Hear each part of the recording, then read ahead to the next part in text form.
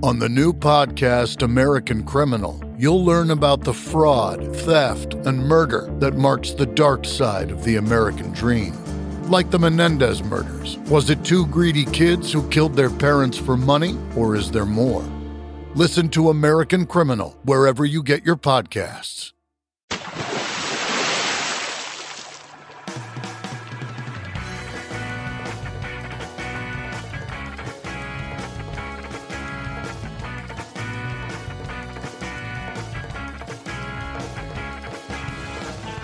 Hey everybody, thanks for tuning in to Deep Dive, the All Music Books podcast where we talk to authors of music books, bios, history, and criticism. I'm your host, Steve J. Today's guest is Ryan Walsh, who wrote the book Astral Weeks, A Secret History of 1968. Welcome, Ryan. Hi, thanks for having me. Well, first of all, congratulations on your book. It is a doozy of a read. Thank you very much. I appreciate that. There's so many threads that run through your book, and one of the things you did really well is tying them all together. I wanted to ask, what was your original vision or impetus for this story, and did you know all of these tangents and connections, or did you come across them as you researched the book? Well, it goes a little something like this. I've always lived in Boston, and, 18 onward, became obsessed with Astral Weeks. And so when I learned there was a connection between those two things, I just kept digging and then finally get hired to dig. And the magazine piece about just Astral Weeks and Boston's connection came out in March 2015. And that led to the book. And to be honest, all the other things in the book, I really did not know about. The oral history tradition seemed to fail here in Boston for the counterculture. These things just weren't talked about, really. Ed Park, the editor at Penguin, who worked with me, we set about trying to figure out how this could be a full book. The first idea was perhaps an expanded just this story, because new things were coming out after the magazine, like people I thought were dead were contacting me. And they were saying, I'm not dead. I thought he was dead. And so there seemed to be a little more developing there. But when I wrote the proposal for just that story, it seemed like thin soup. And Ed said, well, what if there were other interesting related stories happening in Boston that year? And just being a lifelong Bostonian and not hearing a whisper about the counterculture here in the 60s, I said, yeah, okay, I'll check. Kind of immediately poo-pooing it. Within 2 weeks, my mind was blown. I just found all these threads and I started to see a way they were all connected. And we just built a structure for how this kind of story could turn into a big quilt portrait of a city, a year, music, and weirdos. Yeah, and it is all of those things. And as I read it, I kind of wanted to go back a few pages to kind of check the connections and, okay, wait a minute, what is this? What is this story? And, the title is Astral Weeks, and people may think it's a Van Morrison book and that album, and they play a huge part. But the subtitle is A Secret History of 1968. So I would guess it's fair to say that both the year and the city of Boston are also stars of the book. Oh, without a doubt. I always joke, like, by the time you're 30, just accidentally, without trying, you've seen a dozen documentaries about the 60s. And I noticed that in all of those documentaries, Boston was never, ever mentioned. It's always New York, San Francisco, Detroit. The fact that Secret was in the title worked for me because this has been forgotten. We had rules like stories told in the book could drift to different cities in different years, but they had to have this strong anchor point in Boston and in 1968. Well, it's interesting. Boston has its own reputation and character, and it is downright weird in the 68 period as well. I kind of joked around. I said, I don't know if I can make the argument that Boston's cooler than it is, but I can make the argument that it's weirder than we think it is. Definitely. And a lot of that stuff was left of San Francisco in my mind. It was crazy. But Astral Weeks and Van Morrison do form a major thread. It's on page 4 of your book. I found a piece of trivia that I never knew, and Brown Eyed Girl was not the original name of that song. That's right. Producer Burt Burns was kind of calling the shots at those early sessions with Van Morrison, post them, and he brought a song in called Brown Skin Girl that Burt said, well, that's not going to be a radio hit. It's Brown Eyed Girl now. Yeah, it's amazing just to try and let your mind wander if that song would have ever been played. Certainly it wouldn't be on the classic radio hits now. So how did Van Morrison find himself in Boston in this period? Well, that was the mind blower when I started working on the magazine piece, because I thought, well, I can stitch together an interesting story with my favorite album, my city. But to realize how strange the reason was that Van was here in the first place just made my mind reel. The fact was he was on the run from the mob, essentially. And the long story version of that is Burt Burns, the producer of Brown Eyed Girl and some of his other songs, in the mid-'60s started to get friendly with legit members of the mob in New York. And Brown Eyed Girl becomes a hit. Burt sends Van back to Ireland after they recorded. He said, if Brown Eyed Girl is a hit, I'll bring it back. And it indeed is a hit. So he's back in the States, but Van isn't seeing any money at all. And so he's constantly calling Burt Burns, and they're having arguments about money. And in late 1968, Burt Burns, who was still in his late 30s, died of a heart attack unexpectedly. And his widow was not shy about insinuating that Van's arguments with him weren't helping. Now, compounding that awkward situation, suddenly the people who were just kind of stooges who hung around the periphery of Bang Records, Burt's label, were now kind of in charge. And so a guy named Carmine Wassel de Noia was now kind of Van's agent, and he was scaring the hell out of Van and his girlfriend, Janet. Janet says they put bullet holes in their hotel door. And Carmine told me himself he smashed a guitar over Van's head. It just went on. And it was terrifying. And certainly it seemed unsafe. And certainly it didn't look like it was leading to a step up career-wise. Right.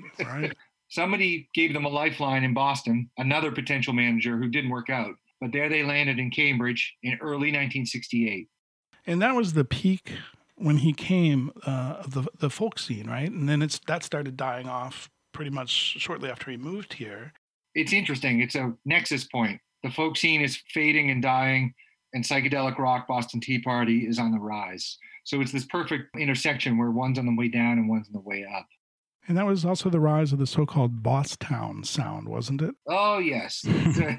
Yeah, I devote a whole chapter to the Bosstown sound, which is a story about record executives trying to manufacture a music scene, which never works. Right. They saw the success of the San Francisco scene with bands like Grateful Dead and Jefferson Airplane, and some people were like, well, we just need to pick another city, and we can make this happen. We'll all get rich again. Boston was selected because of the high population of college students here, and Alan Lorber, a music producer and an industry veteran at that point, hand-selected some green bands, called it the Bosstown Sound, and the debacle began. And that story is really interesting to me because it's a story about how you can't manufacture cool, but it's also a story about how the kids in those bands, their dreams were real and they wanted to do a good job, and they're now part of this machine. And it's also interesting in that Van, resisted it. Van could have got a Bosstown Sound record deal the minute he stepped on Boston sidewalk, but he smartly avoided that. So you'd buy into that it was more hype than substance, despite, some cool bands, but it was manufactured. You can't argue it was not manufactured, but some of the bands, were definitely second wave and like going for the hype. And I agree. There's a lot of interesting music there. It's just like a cautionary tale of what not to do, because even the good music got relegated to kind of a joke footnote in the music history because the promotional campaign was so bombastic and so just off. Right. The Bosstown Sound was introduced with a 2-pager ad in Billboard with a mushroom cloud imagery behind some revolutionary soldiers. It said the sound heard round the world. Yikes. It's funny because John Landau is a native, I think, from Newton, and he'd become, Springsteen's manager, as you know. But then he was a writer, and he wrote The Sound of Boston, Kerplop. So. Yeah, Landau kind of writes the big takedown piece of the scene in Rolling Stone. It's funny, I talked to Landau for the book, and he was slightly regretful about that piece. I mean, if you re-look at that piece, the meanest things that are said are not in the text, they're the captions of the photos, and they're the headlines. If you're a writer, you know that you usually don't author those are the editors. But, Landau, he just loved the Remains, he loved the Boston folk scene. It just struck him as phony, and he called it out. When I talked to him, 50 years later, he did feel bad for the kids. Yeah. Joe Smith, who is a Warner Brothers legend, he comes up to Boston to the Catacombs to see Van, and now listed as the Van Morrison controversy. And this gig tracks pretty much all the way through your book. What's the legend versus the reality of this gig, or vice versa? Well, the whole book is kind of a search to parse the legend from the reality. Just to catch your listeners up if they're unfamiliar, Van starts a band in Boston with Boston musicians, young kids mostly, and he calls it the Van Morrison Controversy. It's only in Boston he uses that band name. pretty much all spring and summer, they play shows and they rehearse. And this weird change happens between what you hear in Brown Eyed Girl and what would be the sound of Astral Weeks. So I always thought there was a missing piece there. I was like, well, how did that sound shift happen? The legend was that Peter Wolf of the J. Giles Band was Van's friend, and he recorded a late August show of Van and his Boston musicians that provided that missing link and supposedly, sounded like Astral Weeks before Astral Weeks was recorded. So the whole book is kind of a holy grail search where I'm trying to locate and hear these tapes. And it's also a nice little history, too, of Boston and the music scene. And, you had the Boston Tea Party and the Crosstown Bus popping up. And the Velvet Underground was a New York City band, but they played in Boston more than any other place. So clearly there was a scene. Oh, yeah. I mean, the Boston Tea Party, you can't underestimate the importance of the Boston Tea Party Club, especially that original on East Berkeley Street. That's Boston's first rock and roll palace. It's beyond a coffee house, and it's, no one's playing stadiums yet. If you look at the Tea Party's, 3-4 year existence, you can look at the lineup of every night and be like, wow, I would have loved to have seen that show. There was a genuine scene unrelated, I'd say, to the Bosstown sound. It's funny, too, because Boston had and still has sort of an uptight reputation. But the Velvet Underground, they had the S&M thing going on in their shows. And there's an art film that was banned everywhere. And that's playing routinely at, I think, Symphony Hall. There's definitely people who weren't so uptight. Well, yeah, I think Boston has often been this tug of war between a Puritan hangover and forward-thinking minds and spirits. And that's definitely embodied there. I mean, the Velvet Underground, it's interesting. A lot of people thought they were a Boston band. They kind of shut out New York and just kind of refused to play there. There's different reasons people posit why. But, they played, I think, 60 or 70 times in Boston over a 3-year period or something. It's John Cale's final show. It's Nico's final show in Boston. They get the replacement for Cale in Boston with Doug Yule. I had just never seen that precise Velvet Underground Boston story fleshed out in a way that I was satisfied with. So that ended up being a whole chapter in the book. Yeah, it's a good one, too, as a fan of that band and how they mutated even without Lou Reed and continued to have, a connection. Yeah, it's so weird. Another, I don't want to say marginal musician, but another musician, maybe not so well known, even though I believe he played Newport, is Jim Kweskin. And he features quite big in the book. The Kweskin Jug Band featured Jeff and Maria Moldar. Frankly, it's a little creepy. You're right. I mean, the Van and Astral Weeks are the A story of the book. The B parallel story is of Jim Kweskin, Mel Lyman, and the Fort Hill community, where essentially Jim Kweskin throws away an ongoing, very successful folk music career because his former banjo harmonica player starts calling himself God and starting a commune in Roxbury, and Jim disbands the band to move there and work with and for Mel. Their story gets really strange. It's dotted with more music. They keep kind of making music. Mel has a mysterious ending that no one knows exactly what happened. And the story's still kind of ongoing. They still own those houses. They're still up there. Jim Kweskin, I think, is playing a live stream concert for Prasim tonight. Wow. So it's all still ongoing. So the Fort Hill community, which is what it was known as, that's still around. Well, essentially, I mean, yes, the houses they bought in the late 60s on Ford Ave in Roxbury, they all still own, and many of them live up there, or if not there, one of the other properties acquired throughout the decade. So, yeah, and they still call themselves family, so I'd say yes. It's kind of a mystical, less violent Manson scene in a way, isn't it? I mean, it's very much family. People are married there. They each have their roles, and it depends on who you ask about the wholesomeness or the creepiness in which it leaned towards. They were certainly compared to Manson, and perhaps unfairly so, but Jim Kweskin has that famous quote in Rolling Stone, Charles Manson preached peace and love, and he murdered a bunch of people, and we don't preach peace and love, and we haven't murdered anyone yet. Yes. There's the hook. And, David Felton wrote this gigantic Rolling Stone expose in the early 70s that kind of sent them to retreat from the press. I mean, throughout the late 60s, the family was a huge press curiosity, but, they hadn't talked to a journalist in decades when I came knocking. And they did give me access and talk to me and show me around the houses, but weren't happy with the book. Oh, they weren't? Wow. Oh, no. Did they reach out to you to tell you that? No. They tried to discredit me with the head of Penguin Books. Wow. Instead. They sent a document of what they claim were hundreds of lies I told in the book, but the book was thoroughly fact-checked by me and the editor. and then kind of lawyerly vetted by Penguin's lawyer. So we felt very confident about the veracity of anything presented as fact in the book, but it was still an upsetting process that they kind of kicked off. Yeah, and it's a fascinating piece of Boston and music history that I'd never heard of until I read your book.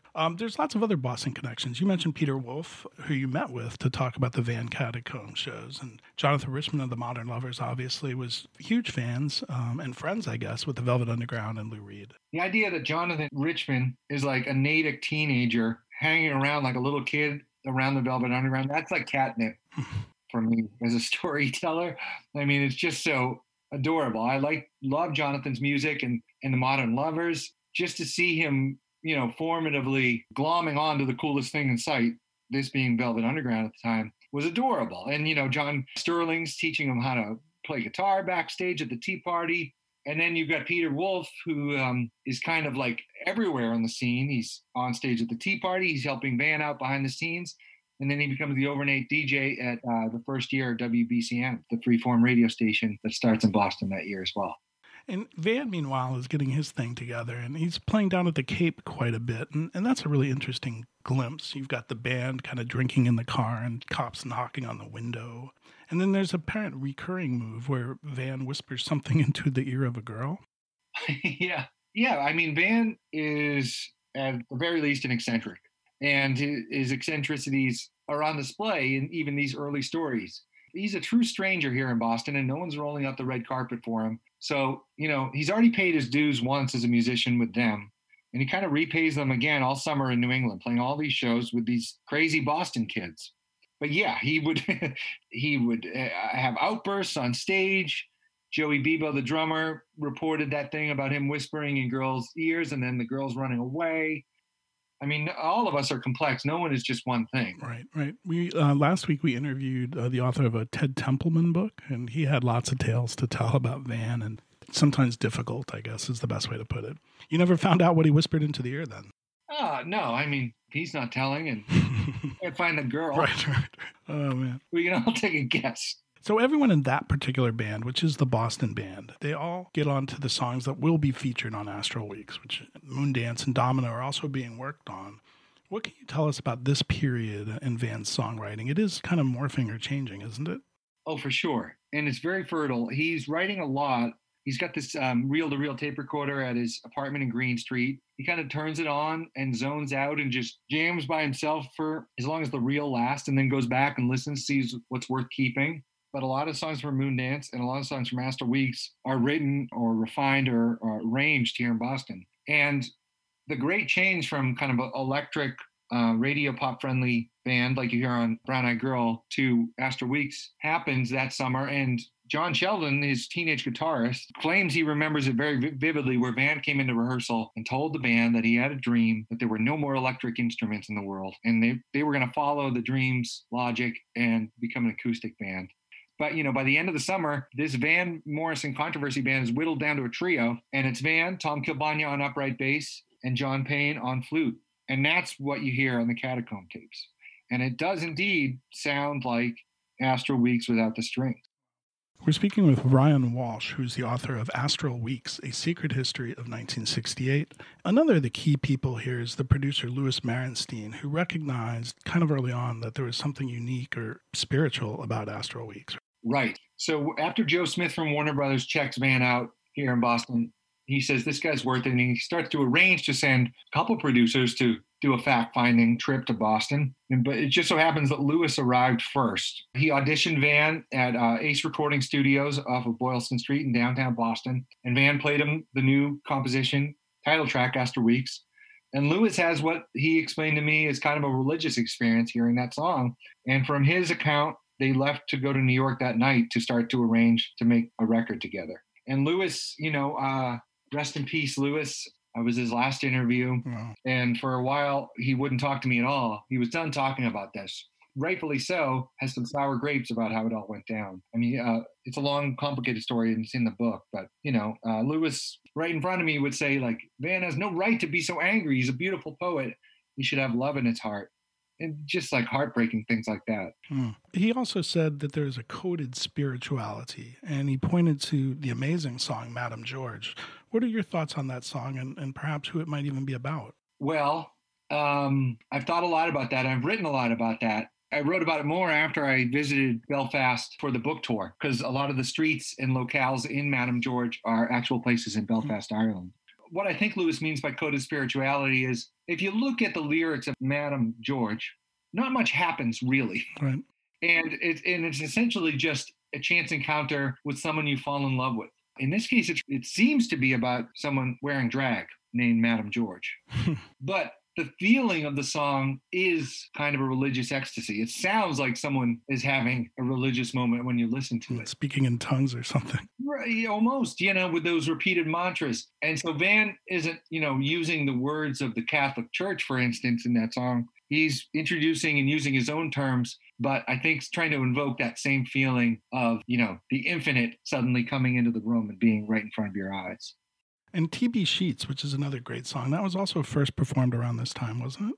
Well, no. T.B. Sheets was recorded in New York with Burt Burns at the same sessions they did Brown Eyed Girl. Oh, okay. He's still performing it when he's in Boston, for sure. Hey, Pantheon listeners, Christian Swain here. You caught me just finishing up some editing on Getting Real with John and Beth. I want to share my first experience with Factor meals for you. I think you'll find this interesting because I bet the same thing happens to you. I had just received my first shipment from Factor Meals the other day, and I was excited to try one of the prepared restaurant quality meals for myself. Anyway, I was working away and noticed it was very late, and it was my night to make dinner. I jumped up and headed to the kitchen, went to grab the ingredients for the dish I was going to make, and realized I was missing a prime ingredient. Well, I could make a run to the store, or I could make one of my new Factor meals.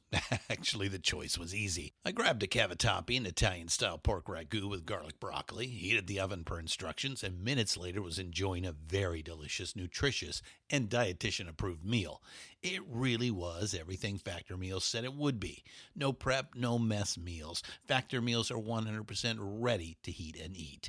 Take it from me and head to factormeals.com/Pantheon50 and use the code Pantheon50 to get 50% off. That's factormeals.com/Pantheon50 and use the code Pantheon50 to get 50% off. Another arc or narrative in your story is Ray Ripon of the Boston Tea Party. He founded that club, but he re-enters the picture with a new foray that you mentioned earlier, and it was WBCN, which would really be revolutionary. I mean, Ray Ripon, without a doubt, is one of the hidden architects of Boston's counterculture history. I mean, the three things he had a hand in, the Boston Phoenix, WBCN, and the start of rock and roll venues in Boston, all originate from him and are all up through the OOs were still a part of my life. Right. The influence of what he did in a few years here stretched decades. And he was an unlikely person to do it. He wasn't an artist. He was a Kansas City lawyer who was at Harvard, kind of got talked into renting out the building where the Tea Party was by Jesse from the Fort Hill cult. It's a complicated soap opera story, but that's how it went down. So Ray is kind of an accidental genius.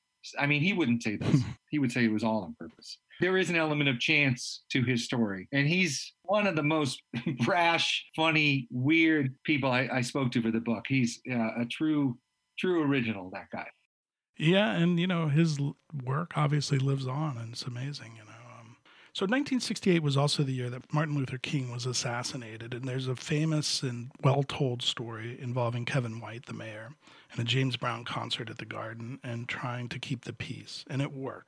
Can you recount that story for us? Sure, yeah. Obviously, any story I encountered that had something to do with music, spirituality, politics was floating to the top of what I wanted to write about in the book. So when I realized the James Brown concert was that year as well, I thought, oh my God, that is quite a milestone to include in this story. After Martin Luther King is assassinated in Memphis, chaos breaks out everywhere. This is beyond tragedy. And Boston, which already has racial tensions, is now on the verge of violence and rioting itself. And that's when one of the mayor's aides tells him, listen, a guy named James Brown is booked to play Boston Garden tomorrow night. And this is a problem because if he plays, It could be a place where people gather and vent and then go out in the streets and riot. Or if he doesn't play, that will be rebelled against. So it's this crazy under pressure 12 hours to cook up this idea where James Brown gets to still play his show at the Garden, but WGBH, the public television station, sets up and broadcasts it live on TV so people could stay home and watch it, which they didn't get James Brown permission for. So you've got ridiculous things like Mayor White and James Brown backstage arguing about money. I've lost some ticket sales because you're putting on TV for free. This is a tragedy, but I still need to get paid. Right. The entire show, which you can watch in full on YouTube, I believe, still, it's one of the most spectacular live shows you'll ever witness. I mean, the stakes just could not be higher. James Brown, who's already one of the best entertainers in the world, is now charged with keeping the peace in an entire city in one night, in one performance. And in a city that has had kind of questionable racial politics too, I mean, it's one of a kind moment. And there's a documentary film I think that GBH put out that's quite amazing. And it starts to get a little iffy in there. And people are jumping up on stage, and the cops are letting them come. But James Brown is in total control of the scene. I mean, for most of that, it is. There's moments, even though you know how it worked out, when you watch that, you get nervous. Oh, definitely. Like I said, it's unlike any other concert film ever. I think that documentary is called The Night James Brown Saved Boston. There you go. I did did some research on that, and I came across that and watched the whole thing, I have to admit. So I got wound up in that. Interestingly enough, or maybe ironically, I learned from your book that another rocker played to a near empty house that night over at the Tea Party, right? Oh, right. Yeah. So the Tea Party also had a night show when the James Brown concert was happening, and it was a band called the Amboy Dukes. That band was fronted by Ted Nugent. Yeah. And, we all know what a terrible conservative racist he is now. So to think about, he's probably got that in him back then too. And the fact that he's playing to an empty house juxtaposed with that Brown concert, it's the kind of detail that makes you think there's some kind of organizing force in the world that also has a sense of humor. And it allows us to say only in Boston.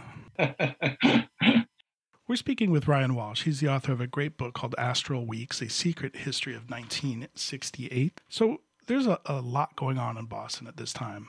It seems like a perfect time for Van to go back to New York City and record the album that would become Astral Weeks. And Louis Marenstein, who's the producer, he put together a hell of a jazz band for that. He really did. Van argued he wanted the Boston kids to back him up on this recording. And Louis said, no, I've got a vision. I've got the players. So the Boston kids who, helped arrange these songs in the way you hear them, were paid by Warner Brothers to go to New York and watch it be made. Yeah. Which is either very generous or super cruel, depending on how you look at it. Tom Kilbania, his hero, Richard Davis, walks in to replace him. He couldn't believe it.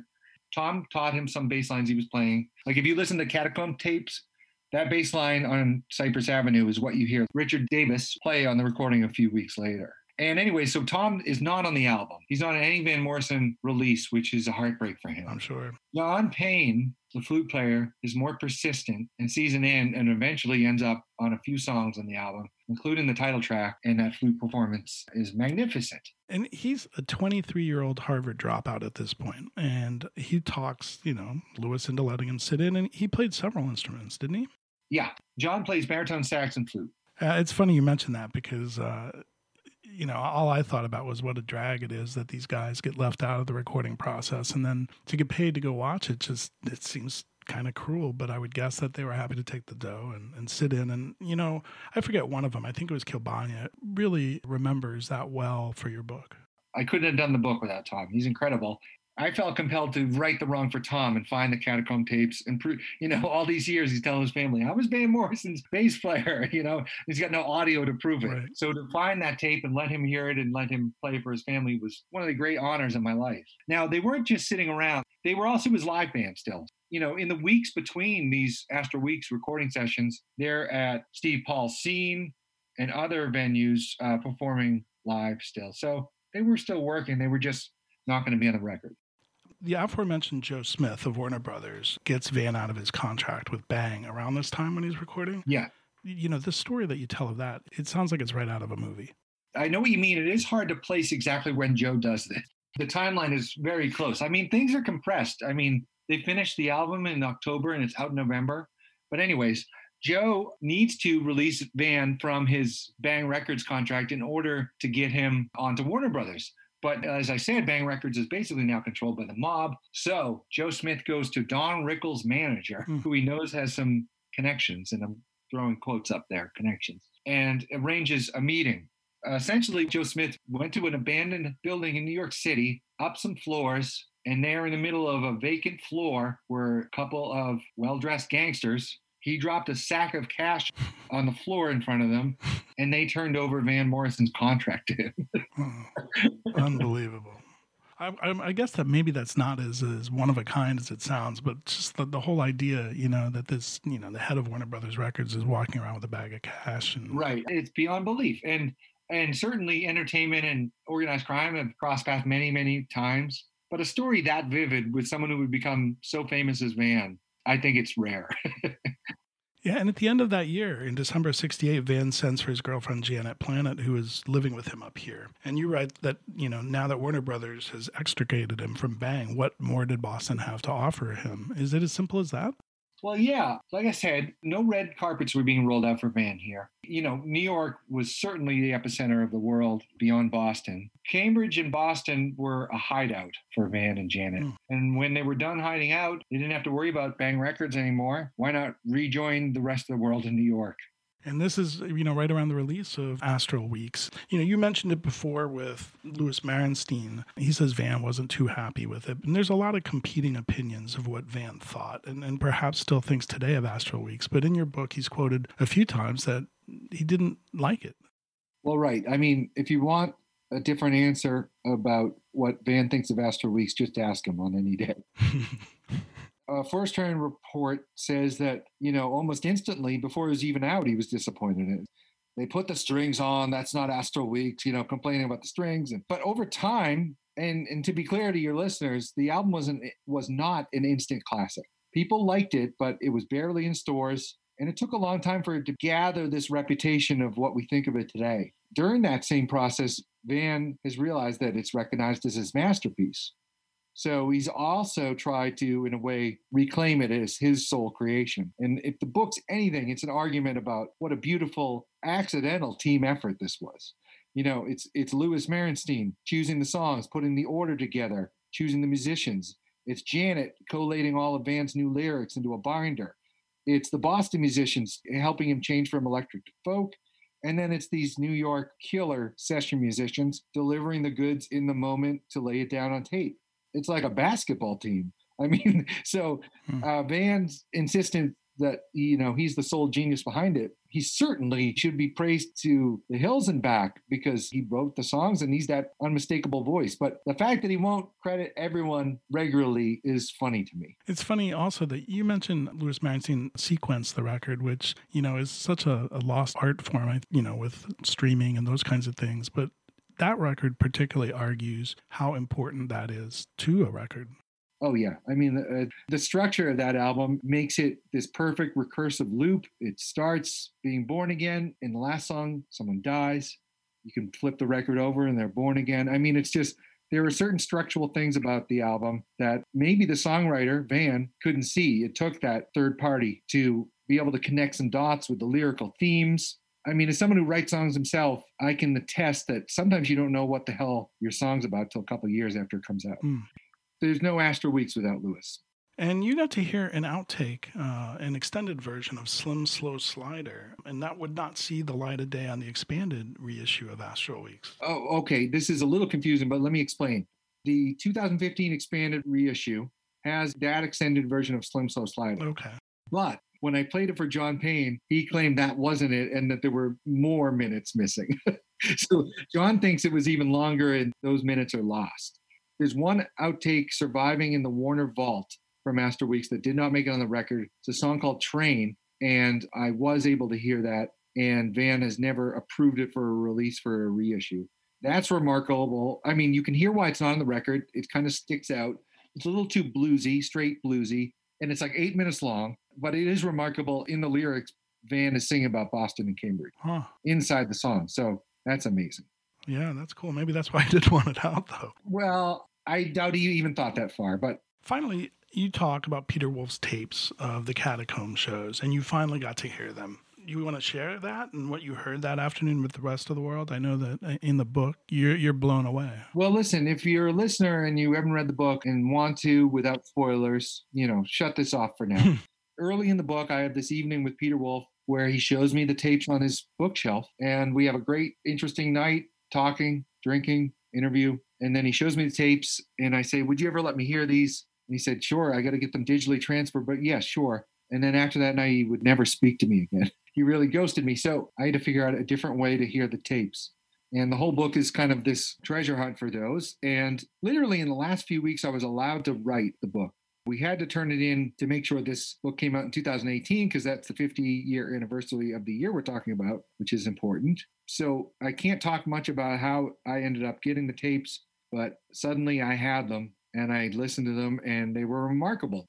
I just couldn't believe what I was hearing. Thought I'd never hear them. And it's Van, Tom, and John in Basement Club on Boylston Street playing for an hour, acoustic, and it sounds so much like Astral Weeks without the strings. Wow. It's just remarkable, yeah.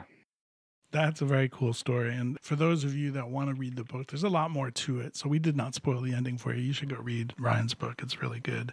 What else do you have planned, Ryan? You got another book in you? I hope so. I'm working on a proposal for a second book. After the book came out, I toured it like crazy. I went to Ireland, London, Belgium, all the United States. That was a big effort that I enjoyed doing. I said, well, I can't write another book right now, so I'll go back. I'll make another album with my band. We were in the middle of starting to tour that record when COVID kind of... effed everything up. Yeah. But I keep really busy. I'm always working on a couple things. I'd love to read another book. This was a fascinating take. Let me just ask you one question since you brought it up. It's off my list of talking points, but I'm curious, what's your book tour specifically in Belfast? My wife worked over there for a year and I visited a few times. It's a wonderful city and it's got a very unique Boston connection. Oh, yeah. Well, it's a sister city. That was instituted by Mayor Walsh about a decade ago, maybe. Mm-hmm. So, but I did love that connection. Yeah. And it was interesting, I wrote a whole book about a Belfast kid being a stranger in Boston. And then because of that book, I was a Boston kid who was a stranger in Belfast. Wow. And I was there for a week for their literary festival. And they put me up and everyone was so nice. And people from the BBC gave me the Van Morrison locale tour. And I walked down Cypress Avenue and it was remarkable. I loved it. It's a wonderful city, and Cypress Avenue, and you mentioned some other places in that record that are Belfast related. So I just was curious about that. Well, thank you very much, Ryan. It's a fantastic book. It's called Astral Weeks, A Secret History of 1968, and it is about a lot of things, Van Morrison being one of them, about the city of Boston being another, and 1968 is when it all happens. It's very cool, very interesting read. So thanks for coming on. I really appreciate you having me. Thank you so much. If you'd like to find out more about his book, please visit allmusicbooks.com, and you can buy it through our site. You can also check out the rest of our deep dive episodes there. I'd like to thank our engineer, Steve Folsom. Finally, a big shout out to Frankie and the Pool Boys for their one-of-a-kind music played throughout this podcast. You can check them out at frankieandthepoolboys.bandcamp.com and on all the major streaming services. Please support your local and independent musicians and writers. We're out until the next time, and thanks again for tuning into Deep Dive, an All Music Books podcast.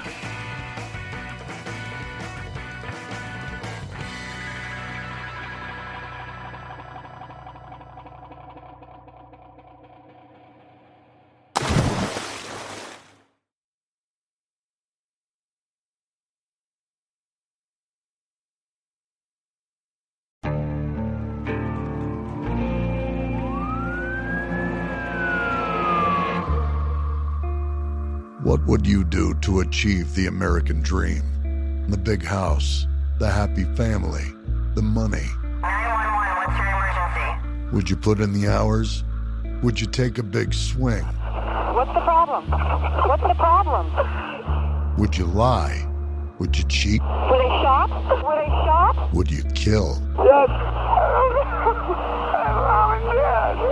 My mom is right there. From Airship, the studio behind American Scandal, comes a new true crime history podcast.